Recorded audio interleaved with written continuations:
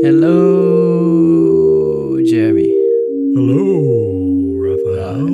I'm a bear. Did you ever see that video of the sort of homeless guy on the highway and he has that golden radio voice? Oh, yeah. The 99.9 Mix FM. Yeah. Playing the oldies. Straight to your radio. Yeah. Yeah, that was great. Do you think everyone thinks they have that voice until they hear a recording of their voice? I mean, definitely. I mean, I've known I've had a terrible voice my entire life. Like, why is it terrible? Like when I sing, even in the shower, I'm like, this doesn't sound good. Stop. Let's not do Who invited you here? Yeah. Yeah. Oh boy. Okay, so you want to chit chat or we get right into it? Well, we were chit-chatting right beforehand. We broke our cardinal rule. You asked me a few questions. Well, we can do 10 minutes of COVID lifestyle, but it's starting to get to me. I think the first few months I was really, this is an interesting social experiment, and let's make the best of it. And I'm a net artist, so it's great. Blah blah blah. Mm-hmm. But now it's been almost a year, and restaurants closed again. Which New York without restaurants is. You're like, why am I here? I said to Kristen when I woke up this morning, I think something's off with Raphael. Why did you think so? I get like international vibes from you. I'll be wow. Something's off. And and sure enough. Well, yeah, we're all tired. Did you watch SNL though? They had some good sketches. I like the one with the two rappers. That's why I went skeet. Yeah. When I said hello. Yeah, that was great. It's funny to me that in rap, the old generation is so pissed off that the new generation doesn't have any skill and they get all the plays on TikTok and whatever, and they just use 3 words per song. And I feel like in rock, people have always been so respectful of history that the genre stagnated. They're like, yeah, Led Zeppelin is holy. Oh, I see. Yeah. And that the young rappers, they don't even know. Like the joke in that sketch was like, "What are your rap influences?" And they're like, "Fall Out Boy." The hamsters from the Geico commercial or something like that. Yeah. So they really don't know their history, and that makes them more creative, which maybe is a good segue into this. But mumble rap, people like to make fun of it, but at the same time, there was a moment where rap was kind of like YMCA, like the Village People. People would dress like that as rappers. Mm-hmm. And then at some point, Run DMC came along and just had these tracksuits and Adidas. And they said, after that, it was ridiculous to dress in a Native American leather Velcro costume, whatever. Yeah.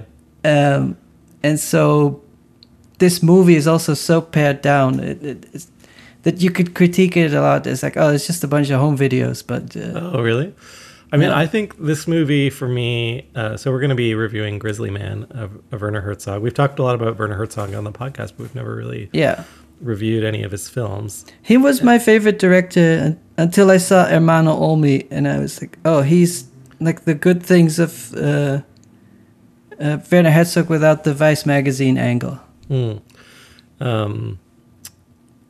Well, like Herzog, the thing about Herzog is he's the anti-filmmaker, right? Like filmmaker. That's what he positions himself as. Like, he positions himself as this kind of existentialist, like that film is an illusion, and he's going to be the truth teller that kind of punctures the ecstatic truth, punctures the truth, and that the cinematic image does and hyperbolic. But it has to be probed. So I think he's just to intro this a little bit. Yeah, we should. I always like to ask you, what streaming platform did you use to watch this movie? It was on Amazon. It was free, right? Yeah. Yeah. So to our listeners, if you want to watch this movie, I would guess that 80% of our listeners have seen this movie. I remember a lot of it was an indie film that somehow everybody saw, even like a mainstream audience. Well, I think Kristen was asking, like, why'd you watch that one? I wanted to watch this other one, like that was in the jungle, an earlier film of his. She had spent some time in this jungle that he visited. Okay. And which one was she talking about? It's one from like 1982. I can't remember the name. Is it Little Dieter Needs to Fly? No. It's like he's in the jungle. Is it the one where he's like, I only see terror and fornication and murder? Yes, exactly. Which is a good. I think that's the documentary about making the film. Oh, really? Heart of Darkness. I think it's called Fitzcarraldo. Well, Fitzcarraldo is the film, and this one is the behind the scenes where you see him filming. And a main thesis of Herzog is like nature isn't nice. Yeah. And so that came out in that movie, but also in this movie. I think my thesis for today is going to be like, Herzog isn't nice. Are you going to cancel him? Not necessarily, but I think in Grizzly Man, like, so I think I know what you're talking about. I had a little bit of an icky feeling watching the movie. Yeah. I've watched this film now, like, I think 3 or 4 times. And Kristen asked, like, hey, why'd you choose this one? I was like, it's an apex film, meaning it came at a point in his career where he broke through into popular culture. Yeah. He was also doing his kind of quote unquote best work. So it wasn't at the end of his career, wasn't at the beginning. It's somewhere in the middle where he's hit his prime. Yeah. I do think that there's a style of film essay with voiceover by an auteur director that Wim Wenders and other people did, and Chris Marker, sort of that era of filmmaking where everything was so weird that Herzog wasn't weird at all. But then when you see this from the context of a mainstream cinema, you're like, why is this old German guy talking over the film? And why is everything hand filmed? And why is there cello music? And it seems very artsy, but compared to the context that he came from of radical filmmaking, this is quite a solid mainstream presentation. Yeah, it's a good package. It's a good Herzog, 101 film. And Timothy Treadwell is almost like a Klaus Kinski. Well, so we should at least set that aspect up. Yeah. So the movie centers on a character, and I think we should probably use that term because. Do you know how the family came across Werner Herzog, or how that happened? How the Treadwell family? Well, he had no family really. I mean, he did. Like, the two parents. But his estate or like his helpers. No, I don't know the background for that. But what I can summarize, and if you have any additional context, please provide. But is that Timothy Treadwell was, I guess in the 1990s, known as, and this is not true in Canada, but in the United States, as someone who spent time with grizzly bears and toured the country, talk shows and schools, talking about these bears that he spent a lot of his time with over the summer. He was an environmental bear activist. He was trying to help create awareness for preservation of grizzly bears. Yeah. And he had this lone warrior attitude that all the authorities and institutions that were actually protecting the bears, that they weren't doing their job. Yeah. And, because he spent time on, the movie makes this apparent, he spent time on, in nature preservations and outside of them. So he was what happened is for 13 summers, he brought his camera and went to Alaska to live with the grizzly bears, and completely isolated. Mm-hmm. Or that's what he wants you to believe. So he'd bring his camera along, and then the rest of the season he would go to schools, and for free he would do seminars and teach children how important it is to preserve these wonderful bears. And it's kind of crazy. It's not like going to look at wild horses or rabbits. These are very dangerous animals, and everybody knows that you shouldn't get close. And he would just hang out with them and film himself. Yeah. And so that went okay for 13 summers until one of the bears was like, okay, that's it, your dinner. Yeah, in the first 5 minutes of the film, Herzog establishes that he's dead and that he was killed by a grizzly bear. Yeah, so the thing I don't know, and sorry for not doing research, I thought you would have, but there's a couple of people who were helping him. They were all female, and they were like presidents of his estate and whatever that means, but they were girlfriends and stuff like that. Yeah, and they were preserving his legacy, and they must have reached out to Werner Herzog, or somehow. That's the mystery to me about Herzog, that he always comes across like, oh, we found an old cave that nobody in the world has seen, and you get to film it. What is the production artifice that precedes Herzog? Yeah, and that's the superhero element of Herzog. It's like, okay, we found this weird mountain, and then we're going to carry a boat across it. It's his idea. It's somehow, it's always these amazing stories. Mm-hmm. Like, that's a great one question. of these stories would make you a legend, and for him, it's like 2 per year. Mm. But didn't like I feel like maybe in 2005 that was definitely an exceptional thing, but today, you know, I think of like you know, like the podcast of a murder mystery kind of scenario where everyone is now like a investigator that's uncovering the truth. What call it citizen journalism? Citizen journalism is like what I think ultimately about in regards to this film and Herzog, the point you just made is that this is a film not about Timothy Treadwell. It's a film about Werner Herzog. And it's a film about acting and the roles we play. Yeah, but ultimately, if you think about it, like Treadwell and Herzog share a lot in common, right? Yeah. Where Treadwell was looking for some meaning in his life. He was formerly like a drug addict and alcoholic, the way it's told in the film. And then he goes and he finds connection through trying to connect with these bears. He finds some meaning in himself, but that meaning is questioned by everyone around him. So there's this kind of existentialism to the quest. One of the things to me that's interesting about the movie and at the same time disturbing is there's another movie called Into the Wild. Yes. Do you remember that one? Yes. So it's the same sort of angry teenager, fuck society, I'm going to break the rules and go where I'm not supposed to go.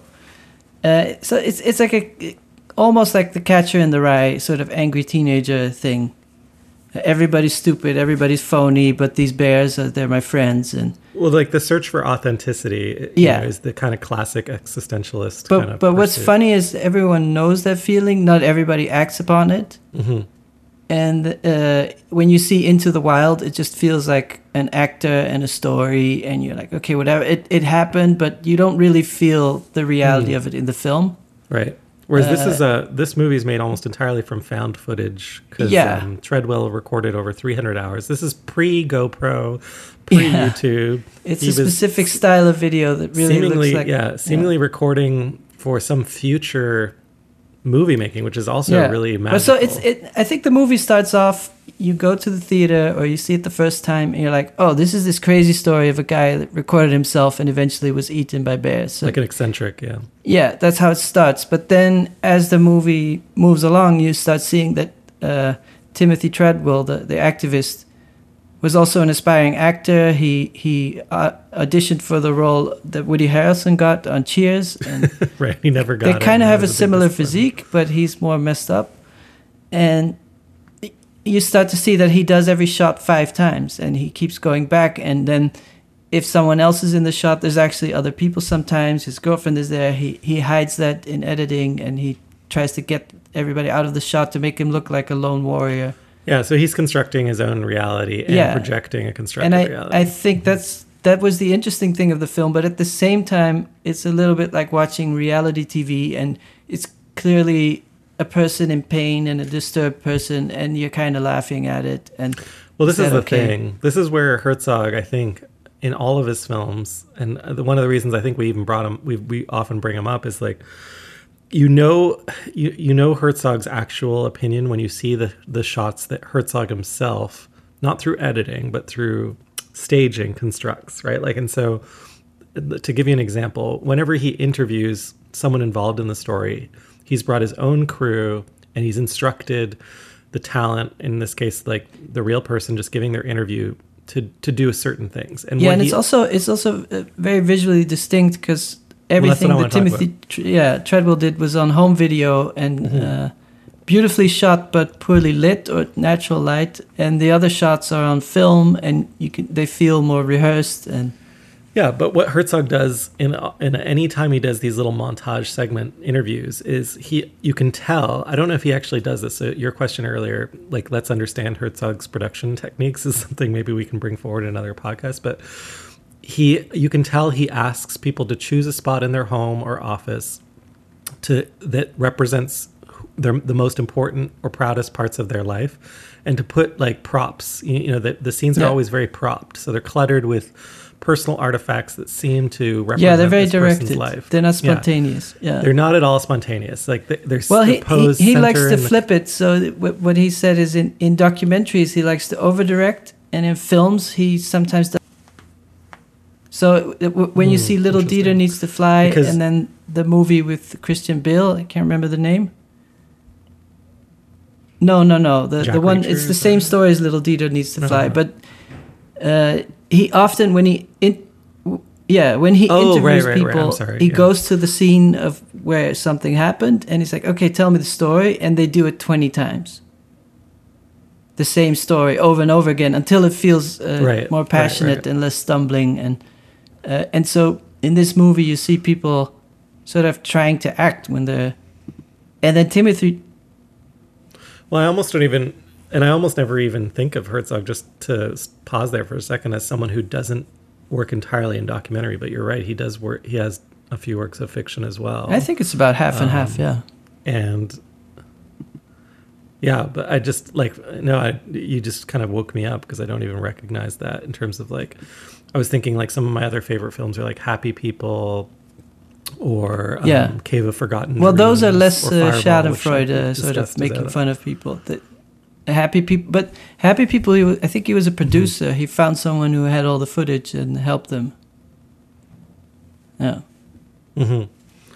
Well, his last film that I brought up on the podcast, which is on Apple TV Plus, is Fireball, and I really did quite enjoy it. Where he goes and visits every site of a major, asteroid landing in the United States or crater, not in the United States, in the world. And then Lo and Behold is another film we've talked about where he kind of tries to create some physical portrait of the internet, which is such an abstract thing. He always seems to go to these like extreme in Lo and Behold, he's at the hallway of UCLA where they send out the first internet signal. Yeah. And before us, we see a vile, disgusting hallway, but it is actually the birthplace of the internet. But this is the point I wanted to make a few moments ago, which is like these portraits and scenes like that with the voiceover, sometimes come off as like laugh out loud, hysterical, like you're making fun of this person, like the way they're dressed, but also if you were to rescue it from just pure cruel, like authorial dismissiveness, you'd say, well, actually, he thinks that there's something charming in kind of dismantling the people that he captures. That there's something that connects us all. I think he wants an honest portrayal, but then the choosing the subject, that's where it gets tricky. But the counter argument is he rarely turns the camera on his own vulnerability. Yeah, he's a superhero. He always seems to be in control. Yeah. Yeah, your point about him being a superhero, I think, is not lost. When he does appear, he appears as a savior. Like in Grizzly Man, he appears briefly on camera to advise, Timothy's like former, lover and girlfriend and partner that she should never listen to the audio cassette, and in fact she should destroy it. Because there's audio of the murder of the bear eating him, and he's like, this will haunt you. He has decided what this he's means kind of righteous to her, and he is advising her. Yeah, super righteous. And I don't know, when I was watching it, I was like, I don't feel good. Like even just like when he was interviewing different people in Alaska, it almost felt like it was like a city, like a European, like high society elitist kind of point of view, like coming down to the people to interview like the Alaskan pilot in his like. No, I don't agree with you there. I felt like well, tell me what he looked at the tapes of Timothy Treadwell, who seemed sincere, but who actually crossed the line and was trying to save nature, but was getting too close, almost like an Icarus story. And it felt like all the people around that he interviewed were more respectful. They said, well, the bears are over there and we are over here. And he showed that from different contexts. So there was the Inuit native population that respected the territory of the bears, but there was also the park rangers. Just from an institutional side, from a historical side, everybody's like, we got to respect the bears and leave them be. And Well, there's this one point in the film that sticks out for me where he's talking over some footage of Timothy Treadwell staging shots and coming in and out of shot and doing different little monologue portions. And he's like, he might not realize this, but the parts where he is absent from the shot are perhaps the most poetic about nature. And you just see like kind of the grass blowing in the wind. And so, in that scene, he's like questioning the authorship is actually the least beautiful thing. I think that this, that the human present in nature that's the tension is not of the footage of Timothy Treadwell, right? That you're constantly thinking, oh, this is such a rare find. Like the author is not there to mess with it. Mm-hmm. So if they had made this movie and Timothy Treadwell was still alive, he would have wanted to have influence over the editing, and he would have gone on Jimmy Kimmel or Jimmy Fallon or whatever, and that would have changed the movie. Yeah. So the absence of Timothy Treadwell becoming a historical figure changes the atmosphere, and then you have all this pure footage of someone really being alone in nature, playing with a fox, walking on a tent. And at the same time, it feels like nature documentaries are becoming more and more high-tech, with ultra slow motion and ultra stop motion and night shots. Completely stripped of the author, or the yeah, but wall is meant to be current nature films feel like CG. Like you don't really feel like you're just walking in nature. It feels like a really rich, illustrated version of nature, and this feels like you're there at points. Like we're seeing the bears. Yeah. Well, Herzog loves the image that is like amateur created because he believes it's a truer image. But then what I like in the movie is that he is acknowledging that it feels real, but then you're like, oh, everything's staged, and his girlfriend was actually holding the camera, and I mean, the question I have for you is like, what is the difference between like someone like Werner Herzog and Christopher Guest? So Christopher Guest, it makes mockumentaries. We've talked about mockumentary on the podcast before. But, when Christopher Guest does these little interview montages, they're almost exactly like Werner Herzog montages. It reminds me of just... except they're comedic. On SNL last night, there was a sketch about this other news network that will show you the results of sports matches that you want. Just like you can have your own election results if you don't believe the mainstream results. So they start a network where the Jets always win. It's like, oh, I don't care about your facts. I have my own facts. So it is interesting. It feels like he was a little bit ahead of the curve with this question of reality TV being less real and drama being more real. But the point like that I can't quite crack is that like, is Herzog taking himself completely seriously? Well, I think one of the issues here is that he's German, and that a sense of humor in Germany is, for us, is unreadable, and they're like, no, that is not funny. I was literal. And you think they're being sarcastic. It's like, no, this is the literal statement I have made without any humor. Yeah, there's kind of like a fart in the air while you're watching the film where, is this sympathetic or not? And I guess that in that way it's very successful because it causes you to question your value system. Which again, I saw an interview with Werner Herzog, and he said that Harmony Korine was trying a prank on him. So Harmony Korine was calling him in another voice saying, hey, I sell door-to-door paintings and I want to sell you a painting. And he thought at some point he would get the joke, and Herzog would just keep saying, no, I don't have paintings. I just have maps on my wall. They are functional. I do not like to have decoration. and the joke just didn't land. Yeah. No, and I've had this with German friends and also Brazilian friends where I'm being sarcastic and the joke doesn't land, and they're like, what? Why are you saying something that is not true? Yeah, but because there's a lot of people have made fun of Herzog, this because he has become I such a relate caricature. to this personally. A story. It's the first year of art school, and the year started with an inspiration week. So they take us to different exhibitions and performance art, and we went to an exhibition that was clearly bad. It was someone had just put pieces of cotton on the street and then rubbed charcoal on it, so you'd see a print of the street, and that was the work. And then as a joke, I was like, with a bunch of new friends, I'm like, please, I need a moment to take this in. This is really life-changing. And I was friends with them later on, but at the time they said they were laughing behind my back. They're like, this guy is weird. And I think you talked about that a lot too with your performances and your startups. And you're like, what do you think? You're like, I don't think this is such a good product. Yeah.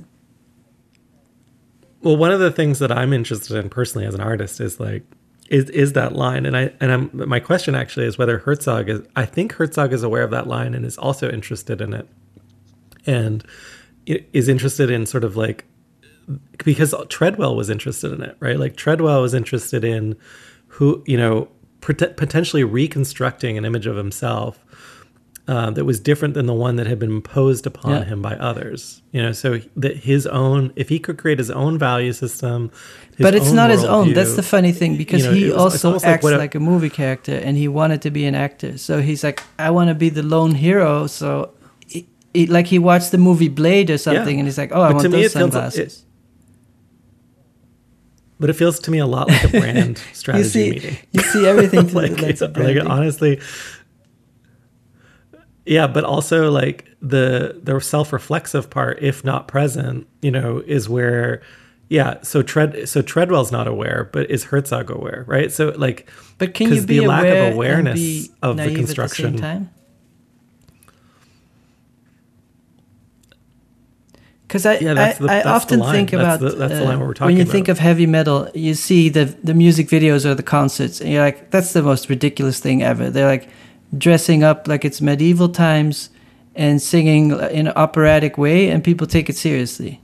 Like people get tattoos and whatever, and so it's sarcastic and naive and aware at the same time, because the music is really impactful, and at the same time you feel it, and at the same time you're in on the joke.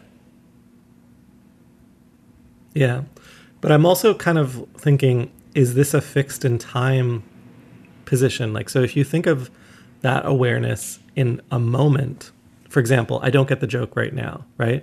But then it excludes the potential for you to get the joke in the future, or to have preceded that point in time understanding the joke. Do you see what I'm saying? Like if 10 years later Timothy Treadwell was still alive and he looked back on the footage, would he see himself as naive, or would he see sort of the growth that he had experienced over that period of time? The Room? Do you remember that movie, the worst movie of all time? And then they remade it, Seth Rogen and the other actor. Oh, yeah. And that guy is still alive, and he would promote the movie, and no one really... He was a billionaire. Nobody knew how. He made that movie. And like, is he serious? And it's never really clear. But then, let's say he had died, and no one even... Yeah, that's even more mysterious. But that we would ever evaluate, I guess that's just it's a reality we can't escape, that we must evaluate in the present. We can't evaluate based on talking about realism in film. But I just think... So when you think of Il Posto, of the young boy entering job life, and it's a little bit exaggerated, but it still feels like it could be you. And there's less of a, haha, look at this guy, he's an idiot. You don't feel bad necessarily, but you don't feel great for the main character either. No, I think you're making an excellent point, which is that you kind of see yourself having been in that But with Timothy Treadwell, you don't feel like, oh, that could have been me. It. No, yeah. So like the bottom line is that Herzog portrays him as an eccentric that not only misunderstood, but he misunderstood himself. Yeah. Like he thought he was heroic, but he was actually endangering the bears. And then the cynical position is that like Herzog seems to indicate that like humankind is Timothy Treadwell, that we are constantly like out of the loop, and that nature is this like horrific, this was where he kept saying he disagreed with Timothy Treadwell. So Treadwell would be upset. He would film a bee and a flower that had just died, and he's like, oh man, the bee died. And he applied a morality or an emotional charge to something that nature is indifferent. Is indifference or chaos and bears, there's always this position that humans are conscious and therefore they could do things like choose not to eat meat, choose to treat animals better, etc. But animals don't have that consciousness, so they just do whatever they want. But the belief is that animals intrinsically are good, and then you see like, oh, when bears are hungry, they eat their children, their cubs. Yeah, and I think this is the other thing that makes me squirm a little bit, because then it takes he interviews that one indigenous person at the museum, and he even frames it with like tourists came in and they wanted to cut the claw off of one of the exhibits, like this bear, and how insulting the humans were. But like he seems to indicate that humans are both animal in certain form, right? Like the tourist is the animal, and then there is the transcendent human that can observe humans for what they are, you know, like, and therefore there's like two tiers of humans. There's like woke humans and unwoke humans. And Herzog positions himself, I think, as the awake human, like the one that is with the person with camera. And maybe that's brilliant, right? Like Herzog's like, the director gets to be God because they get to tell the stories, right? They write the Bibles. Well, he's in control of the story. And everyone else. He's the storyteller. Is sort of, yeah. And so he looks at chaos, and from the chaos he pulls out a story. But a big point in the movie towards the end is that Timothy Treadwell keeps saying, we need rain for these bears to live, and he wants to intervene, and he builds a dam so that the fish can go upstream. And he loves nature, but he has a favorite. Like, this is my favorite character. I want this character to win. The fact that they kill the salmon doesn't affect him emotionally. Like, in another version of Timothy Treadwell could be obsessed with salmon, and he could build a dam so the bears can't get to the salmon. so you make a judgment call, or you pick favorites, and like, out of all the species, this is my favorite. I'm going to protect this species. And then this idea that nature is nice and loving and caring turns out not to be true. There are shots that even Timothy Treadwell filmed where there are traces where they ate their own younglings, and you just see a ripped off arm of a baby bear, and you're like, okay, that happened. Right. But doesn't it seem odd to like say that, you know, okay, as a human, I'm aware that humans are flawed, but to disregard that there might be variations. That's the same argument of saying, how can you be vegetarian? You should be vegan. Like, people are complicated, and you want to make a move in the right direction, but you can't go all the way yet. And that's often where I also feel conflicted, where if we are only animals, but we have this layer of awareness, what if my gut instinct is I want a steak? Why should I say no to that gut instinct? Yeah, that's fine. But my whole thing would be like, why would your assumption be that the animal has no awareness? And it's okay but to eat and for the animal to have awareness. No, I know. Why does it need to be a dichotomy? The dichotomy is that humans in many contexts apply a sense of guilt and self-restriction throughout history. There's always been... I think it's more that humans historically put a sense of... There's order. Yeah. They like imply but often the order is right? to suppress the animal instincts of humanity. Mm-hmm. Yeah, but also, like, literally, there are charts, you know, like, you know, kind of biblical charts where it shows, like, you know, this person at the top, you know, closest to God, all the way through different levels of humanity, actually, until you get to the animal, which is at the bottom, right? Other religions have other points of view where the animal's higher, obviously, like in Hindu religions. And I don't want to speak out of turn because I don't, you know, I'm not well studied there, but where, you know, a cow may be sacred as a cliched example. Yeah, you pick favorites in the species. Like we ultimately picked cats and dogs. But in both, in all those cases, yeah, someone set up a little bureaucracy or a little like hierarchy, you know, of like, here's the way my startup runs. There's the CEO, and then there's like the cat, and that's like the assistant, and then down below everything the cat, boils down to Brandon. Duck, and of course the duck is like, yeah, yeah, sure, but it's like, it's an imposed order. Like, humans love finding patterns, and Herzog himself like really enjoys this practice of searching for meaning, and he seems to go to the extremes with all of his films, where he's like, okay, I'm going to go like find every asteroid. I'm going to go to the Arctic. Yeah, it's very funny because he's like, and through those there's a documentary of, I don't know if we discussed Tokyo Ga on the podcast. Yeah. And at some point, Wim Wenders interviews Werner Herzog, and Werner is on his way to Australia or something, and he had to fly over, and he looks at the city of Tokyo, and he's like, oh, this is for tourists, this is fake. It's a judgment call. And Wim Wenders is like, no, this is real, and I'm going to film this because people playing pachinko, that's an ecstatic truth, and that's the real life, and that's real humanity, and not a lost tribe in a very remote area that's living the same way for 500,000 years. Well, maybe not to make this like about Germans being corrupt, culturally speaking, but like whenever, like I remember I was here in Toronto, I ran into someone at a party or something that had come from Germany expressly to see Canada and the great expanse of nature that Canada represented to them coming from Germany, because Germans respect nature. That's like that's why they want to look at the poop or whatever. They have the whole health food, organic, alternative medicine tradition. Yeah. But nature is not fully available, quote unquote, anywhere in Europe because it's like so cultivated. It's pre-colonized, right? Yeah, it's so cultivated. It's been colonized so many times. So like there's I think frankly like a derogatory point of view in some ways that like, okay, the great wilds exist on the other side of the ocean. Like it's this colonial point of view, even though great civilizations. Well, I think you're overthinking that one because. But like when I ran into this person, I was in Toronto, and they're like, what if they were so, I think I've said this on the podcast before, they were so like despondent. They're like, I came seeking nature, and what I found was an industrial wasteland. Like it was just like they were so upset that we had disrespected the nature is not so empty. Their fable. Well, because if you land in Toronto, you're 3 hours from nature. You are in the industrial heartland of Canada, and so the fable or the romance is completely dispelled if you land here, and most people do land here, right? And you're like, what am I doing in the middle of like this?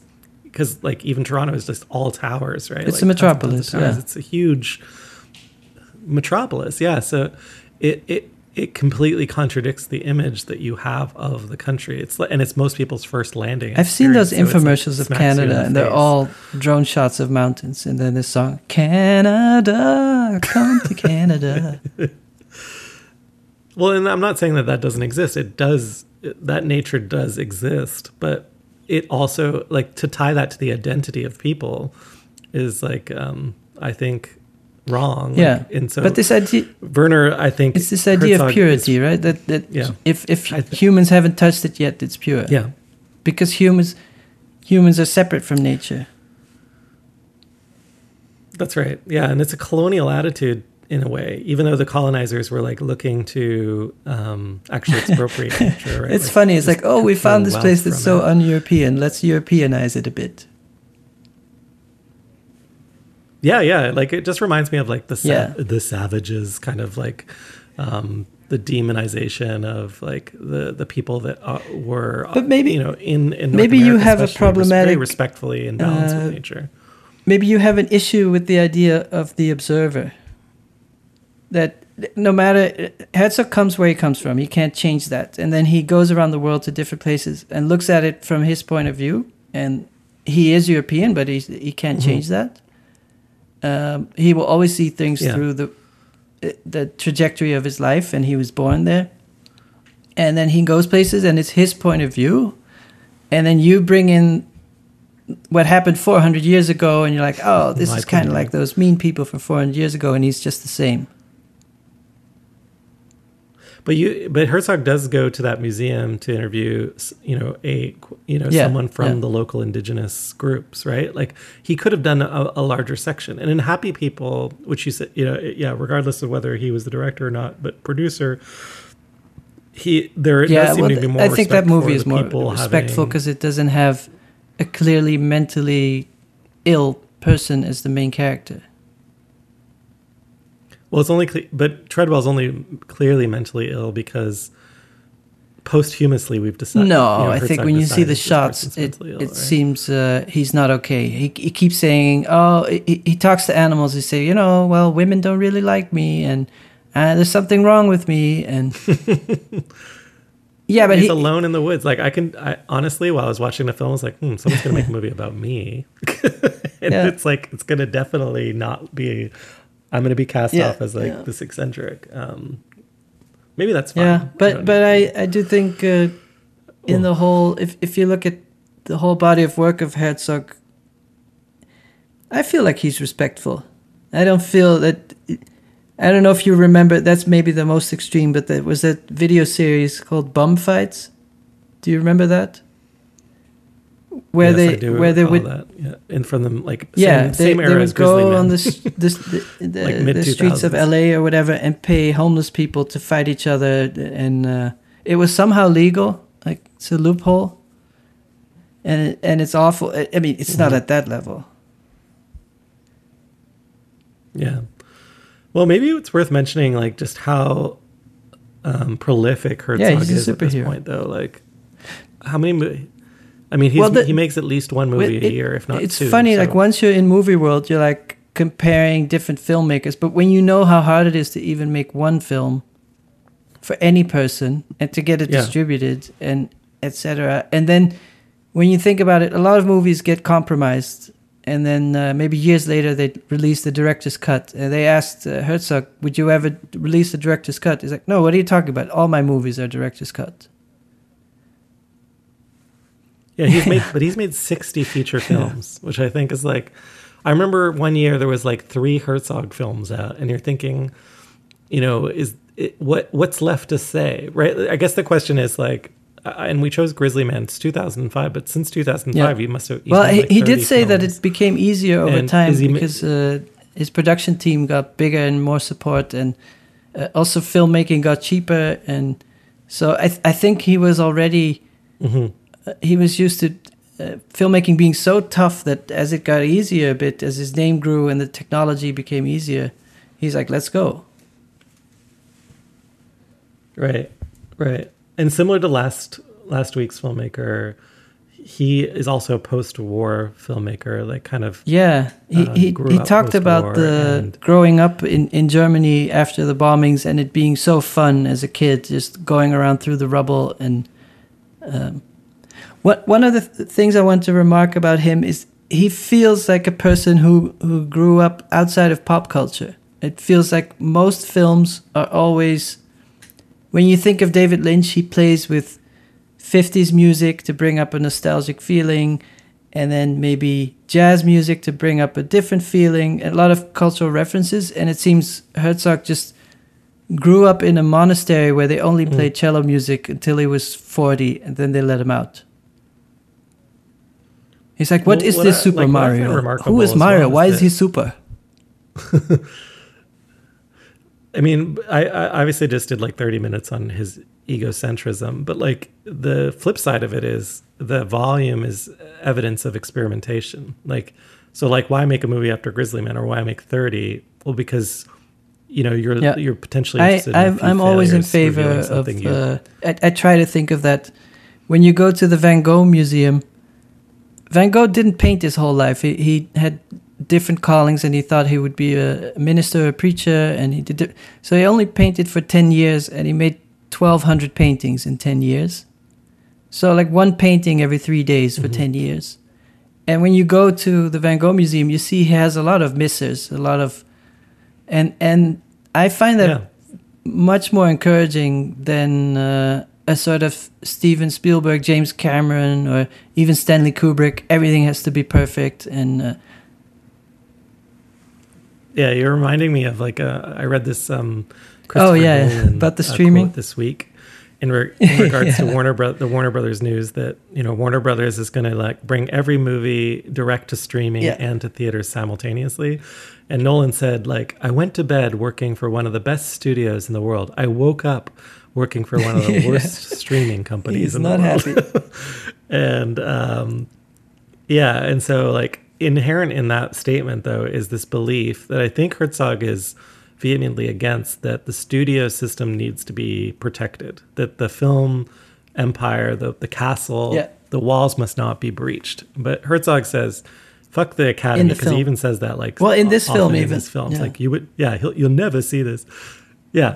this would never work in a film school. They would give you an F. Or he doesn't use. But it is true. There are certain shots in this film that I thought were so intricately or perfectly composed and just aesthetically exciting and narratively exciting and like the right mood and it feels very authentic. And I don't think it's fair to compare this to narrative films, but if you compare this to nature films, I do think that this was really felt like seeing the bears more than in any other bear film. Like when you see the bears fighting, and at some point the fighting gets so intense they start to poop, and he goes after and then touches the poop. It really feels like you were there. Yeah. Well, you can tell that's where my Herzog on Herzog thing comes in, that he's really investigating filmmaking himself too. Like this, like the Treadwell's like it's not like he's pretty close to these bears in an incredible way. Like they're like 10 feet away from him at times, or even literally like standing with him or mauling him. You're like, there is, regardless of whether it was right or wrong, like the intimacy is pretty insane at times, right? Like he's petting the fox in the field kind of thing. And as an image, some of those images are remarkable. But in addition, it's like the same way sometimes a home movie is more beautiful than, like than an art film. There are moments where like little accidents happen, and Herzog calls those out, right? Where like the foxes run into that one scene. Kind of. I like the one where the fox steals his hat. Yeah. He's like chasing after him. Yeah, there's like there's beauty in just the everyday aspects. Did you watch bizarre the Netflix film about the octopus? Kristen watched it with me and said it was incredible. So please summarize for. It's a guy. It's not really clear how he's able to do it, why he has the time and the money to do it, but he lives near the beach and decides to go swimming every day and becomes friends with an octopus and films the octopus for a year. So it's also a very intimate documentary of. But there is this little sort of frosting on the cake style of storytelling that is a little bit cheesy or a little bit too sweet for me. The way the stories that we're all connected. You know, there's a sort of reality TV, make it clear for a wide audience sort of layer. There's a value system embedded in it. Like this is what we should and so it's amazing, but the tone of voice doesn't resonate with me. But I think both these films are a reaction against the overproduction of nature films right now. I don't know if you watch any sort of National Geographic. No, I think BBC, you're right. They feel like a video game now. But I think on top of everything else is a lot of, and I just bought an electric car, so I'm going to paraphrase all this. Is like saying like I believe in global warming. I think we're actually destroying the planet, et cetera, et cetera. But a whole section of filmmaking has been really dedicated to. It's almost like commercials in favor of, hey, the message is not getting across. We're going to get increasingly rhetorical. So we've there's this rhetorical staircase where now it's like if you were to put an image of an animal on screen, embedded in that image, no matter what, even if it wasn't your intent now, this and the animal is good, and humans are bad. Yeah. And you in relationship to this image, because the way you now experience nature and forever forward will only be through screens. And so, and by the way, it's in 8K. Museum of now. It's like a museum artifact. Yeah, exactly. Well, no, but this is the whole thing. I think that's a really exciting point, which is like, we must capture this in the highest fidelity. There's an artist named Morishan. I don't know if you're familiar with her, Morishan, and she does this. She did this work that really set her career off, and I think it's really brilliant. Where when ISIS was like bombing all the monuments in Iraq, she was like really critical that there were all these Americans racing to scan in high-end 3D the artifacts before they were destroyed. And her criticism was that like that is a form of colonialism, to try and capture in the highest fidelity and then like preserve, because it's ignorant of time, right? It's ignorant of culture. It's ignorant of the politics at play. And it's saying that all this place is good for, and potentially this is like a terrible argument that I'm thinking out loud. It's like all this world is good for is humans, us as humanity's ability to preserve our value system over nature, right? Like the hierarchy must be maintained. And the only way to maintain that is to recognize that we have destroyed it. And the sanctity of nature must now be like our fallback plan. To bring this back to Werner Herzog, there's another film where he talks about the original sin of humanity was to travel for fun. That's definitely like a Greta Thunberg thing too, right? It's like, how dare you? This idea that I'm just going to go for fun, and that somehow also makes for an impure experience. Whereas if you're an explorer because you need food, it's real. But it's so complicated because then you get to this sort of very long discussion. I like what is really important for your life, what is important for your survival, and all the other things are frivolous. In Canada right now, there's a large controversy that it's pretty easy to solve, but maybe it's not. But between Indigenous groups and like these white fishermen in the Maritimes, and the Indigenous groups have rights to fish in an area where and this is to get lobster, where the white people have been banned, and they're like, well, this is our resource. We have rights to it. It's written into the Constitution. And the white fishermen are extremely poor, or lobster people, fisher people. I just realized fisherman, like I shouldn't be saying that. What's the correct term? Anyway, the fisheries, are like, fuck that. Like, we're going to take it as well. Like, we all have a right to this. It's economic. We have an economic right. And there's this, it enters into the world of like where capital gets perverted with nature, which is our right to nature is our right to consume. Wow, this is all getting very meta. Even within Indigenous groups, we should watch out. But like ultimately, Treadwell had the similar belief that he had a right to that grizzly sanctuary, to protect it. I think that's the criticism that Herzog makes that ultimately we should probably uncover. And it's a valid criticism that why should Treadwell be the one that had right to something that was already protected? Yeah, no, that to me, it was where it really got to the point where he was ineffective, but it was about his ego. Like, it's this weird, but that's what I mean. Maybe he was saying my identity doesn't exist. Yeah, but that's that movie reality thing where you always think in the film. There's one superhero that's going to solve the entire problem, when in reality it's institutions that are democratically funded and chosen and that work together that can change things. But then the perception is that the institutions aren't doing their job, and then people don't trust them, and they're like, I'm a vigilante for nature and I'm going to fix it all with a shotgun. But here's a controversial point. Like is identity, or one's right to an identity, like, is that the actual problem? Is that the capital gesture? Is that the consumption? Right? Like to consume oneself is the problem. Well, to me, what was the clear problem, and I see a lot of people suffer from it, is living up to the movie reality. Like, oh, my life is not good enough as I see on TV or on TikTok. And these celebrities have such an amazing life, or nature is so perfect that I'm going to go there. And then I'm sad that bears actually eat their own children. And we've talked about this a lot. Like, embedded in that, though, is this whole hierarchy of like, I have to step up this ladder of value. Well, it seems like that's... to be worth something. A lot of human nature is hyperbolic statements and then living up to them. So whether it's the Bible or any other story, and the Bible says, okay, you should not have any desires and you should be a good human, and no one can do it. And then everybody has this goal that's impossible. Yeah. Yeah. And it's like, oh, I have all these desires. I really like to do A, B, C, and D. And like, no, you don't. So you and I both brought animals into our life in the last couple of years. I did not bring the animal. Christina brought it. But have you observed anything in regards to like your relationship to Soda? Soda's Raphael, Frenchie, pug. Yeah. Pug, right? Yeah.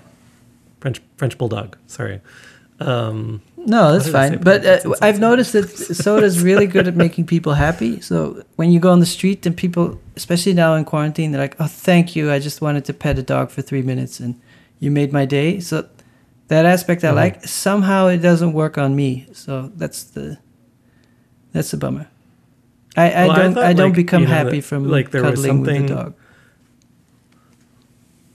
I was considering like your existential observation of this animal to probably be something, because you often talk about like reaching like equilibrium of self-worth, right? Like that you are fine as you are, and you should not hate yourself. Right? Well, like removing the guilt. My cat is like sitting 2 feet away from me right now. The selfishness of art making. Yeah, of being. Yeah, like Scully, my cat is like in a tiny box that's too small for them right now, like just like 6 feet away from me, curled up, like sleeping, from occasionally looking up to see how I'm doing, seems perfectly at peace. And like that's a romance image that I have of this cat. And I often think, throughout the day, wow, what would I give him that level of peace? But we're kind of, but that's this obviously year has like, kind of been like being a pet, like we're just inside all day, and Well, that's the thing. Like we share the same space and essentially the same routines. Like I look forward to lunch and dinner more than anything else. Like it's been really hard this year to tell the difference between myself and a cat.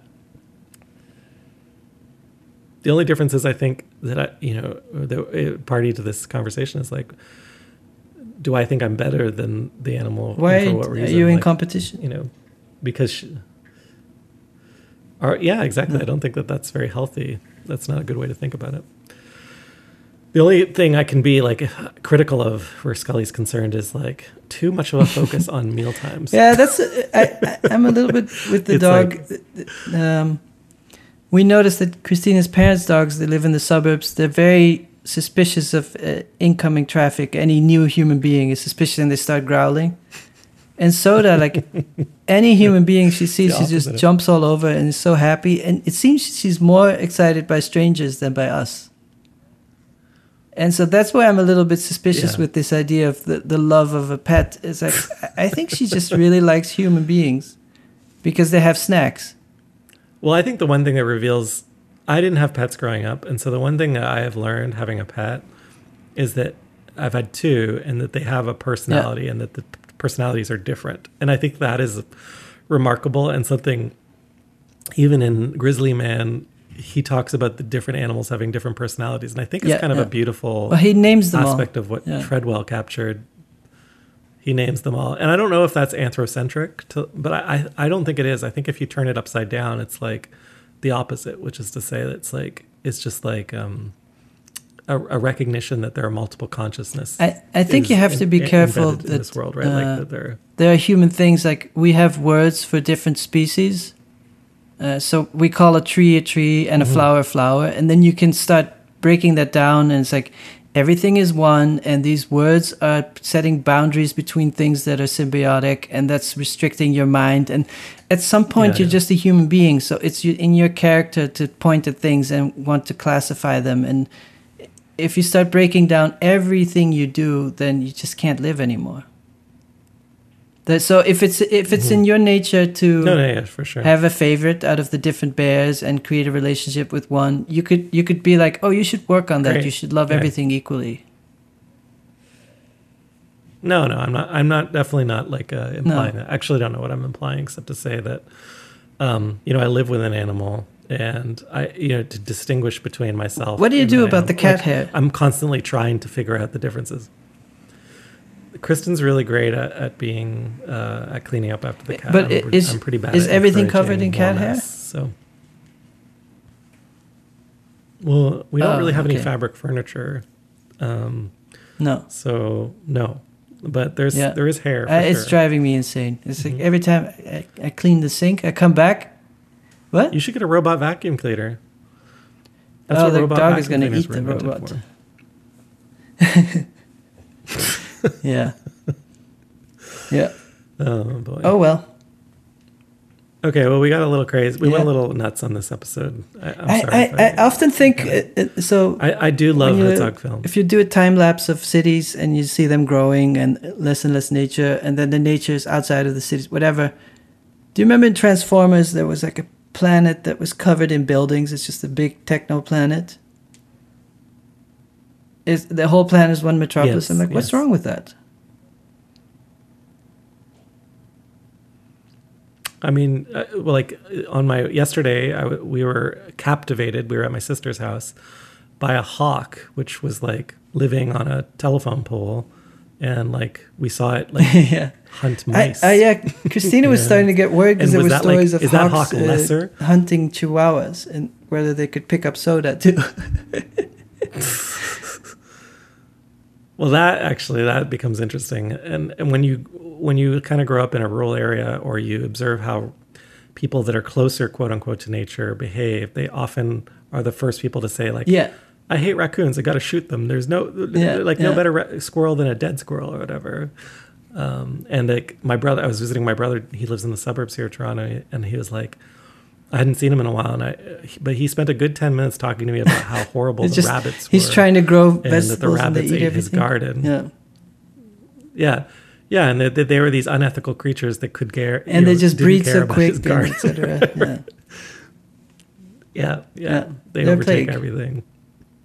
So there is that, like, that's a historic tension between the sanctity of like the city wall and one of the things I've found is that maybe I'm just going hiking in the same sort of spots, but I've been walking in forests in Europe, North America, South America, Australia, and Japan. I've went to different places, and it all feels pretty similar. I feel like you could easily. Of course, there are different birds in Brazil and monkeys and all that stuff, but I'm like, I feel like, for me, just cities are more entertaining. I'm like, wow, I'm in Tokyo, wow, I'm in Rio, and I think your point earlier, though, I mean, I like all landscapes, but cities are... So I'm playing a video game right now, Cyberpunk 2077, that's the big one right now. Came out 2 days ago. Much hyped video game. I think I misquoted it as Cyberpunk like 2047 or something on the podcast a few months ago. But Kristen was like, it's by the people that produced this game called The Witcher, which is like more bucolic. It's set like in rolling hills with blowing grass and trees. And Kristen's like, why are you playing this city game? I really want, I prefer if you would play games. She's so in control of your media consumption. And well, it's more for her because she likes to just kind of like, if you played these games or Red Dead Redemption, like getting on a horse and kind of like strolling around this artificial nature is actually it's like a strangely meditative thing. And then honestly, I kind of get what she's saying because I was playing the game last night and I had the audio on. It was like, okay. Oh, you were not on headphones? Like this intensity. It's like, oh my God, there's something from the left. There's something to the right. Watch out. And it's like, people are dying. Having like someone play video games on speaker while you're trying to do something else, that's pretty much impossible. Well, but this game like ratchets the intensity up for anyone out there playing it. Like it's like industrial ratchets techno. it up to like 25. And it's extreme. Like I was like, I said yesterday at one point, I was like, my chest feels really tense. Maybe I have COVID. She's like, no, you've been playing that video game. And it's designed. We should do a whole podcast on it because it's really cinematic. Like is it all Blade Runner-esque? Like Keanu Reeves is in it. Yeah, it nails the Blade Runner aesthetic, unlike any game I've ever experienced. It's multi-level. It's like Tokyo, so there's like you're in a city, but you walk around and it's multi-level, and the highways are multi-level, so it's really like a maze. I always feel when I'm playing a video game, I feel like I'm working and not getting paid. I feel the same way. That's definitely like, and potentially was impacting my health because like I was unable to escape. Christina's also, she used to be really into Animal Crossing, and you're like tending a garden and like, is anyone paying you for that? No. I guess that's the same as wearing I think it's a big on experiment. Your clothing, and it's like, is someone paying you to advertise the brand? Well, honestly, I'm the best part of the game is like the character customization. So I'm looking forward to like just getting my character to look just right, and like dressing them up and changing their hair, and you can get piercings. The most badass version of you. Anyway, it literally the opposite of Grizzly Man. Like that would be the all right. That's it for this week. Yeah. Thank you for listening. So we're heading into the holidays. We might. Who knows? Will we record? Will we not? I don't know. I'm gonna go. Do some resting. I hope you are too. Are you gonna work on? Are you gonna work on artwork over the holidays? Or always sketching. Yeah. It's strange. Like for me, is it like this for you? But the holidays, the new year. There's something about it that feels very safe to generate like new ideas. I mean, everyone has New Year's resolutions, but it's almost. I'm just waiting for the vaccine. That's what it is for me. I just want it to be in everyone's hands, and everybody could just start living again. That's how I feel. Yeah, well, we do want to see. Sounds like Soda's home, but we do want to see everyone safe, including Soda and Christina and all the frontline workers. Let's get it over with. So many. We've lost so many people this year. It's been a horrible year. Hopefully, we've heard from quite a few of you who are listeners that we've been a comfort over this year. And I take that as like maybe extreme compliment. We did a roundup of the year last time, so we can do that. And I do want to do an episode on binge watching in general. So not about a specific movie, but more because I do sometimes feel like I'm just actively denying the time I'm living in by talking about cinema when cinema is completely irrelevant. But well, we barely talk about the actual movie making itself. Like, I think ultimately, like what we're interested in. Let's do a roundup of media. I think that's what we did previously. So it could include Cyberpunk 2077, something like that, or it could include like I don't know, dishwasher tablets. But like, let's do a roundup of maybe it's like maybe next year we can do a product review podcast instead of a movie review podcast. I have no doubt you could we could have swapped Grizzly Man for like I'm looking at a product here, Velcro strips stuff like that on my kitchen table, and like that would have been fine. Like Velcro, I could probably get you to dish towels, the works. Dish towels, yeah. Seinfeld said, like, you're not, the great thing about comedy is, like, you could do 30 minutes on a glass of water. Yeah, or you could spend a year painting a glass of water. It's similar. Painting a glass of water is not easy. Is everything. All things. Yeah. So much refraction. Yeah. Okay, Thank you lovely for listening. To speak to you again, and let's record over the holidays. See you next week. Thank you, everyone. Bye-bye. Take care. I'm out in the prime cut of the Big Green. Behind me is Ed and Rowdy, members of an up-and-coming sub-adult gang. They're challenging everything, including me. Goes with the territory. If I show weakness, if I retreat, I may be hurt, I may be killed. I must hold my own if I'm going to stay within this land. For once there is weakness, they will exploit it, they will take me out, they will decapitate me, they will chop me into bits and pieces. I'm dead. But so far, I persevere. Persevere. Most times I'm a kind warrior out here. Most times I am gentle. I am like a flower. I'm like a fly on the wall, observing, non-committal, non-invasive in any way. Occasionally I am challenged, and in that case, the kind warrior must become a samurai, must become so formidable, so fearless of death, so strong that you will win. You will win. Even the bears will believe that you are more powerful. And in a sense, you must be more powerful if you are to survive in this land with the bear. No one knew that. No one ever friggin' knew that there are times when my life is on the precipice of death and that these bears can bite, they can kill.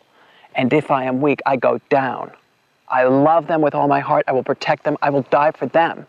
But I will not die at their claws and paws. I will fight. I will be strong. I'll be one of them. I will be the master. Still a kind warrior.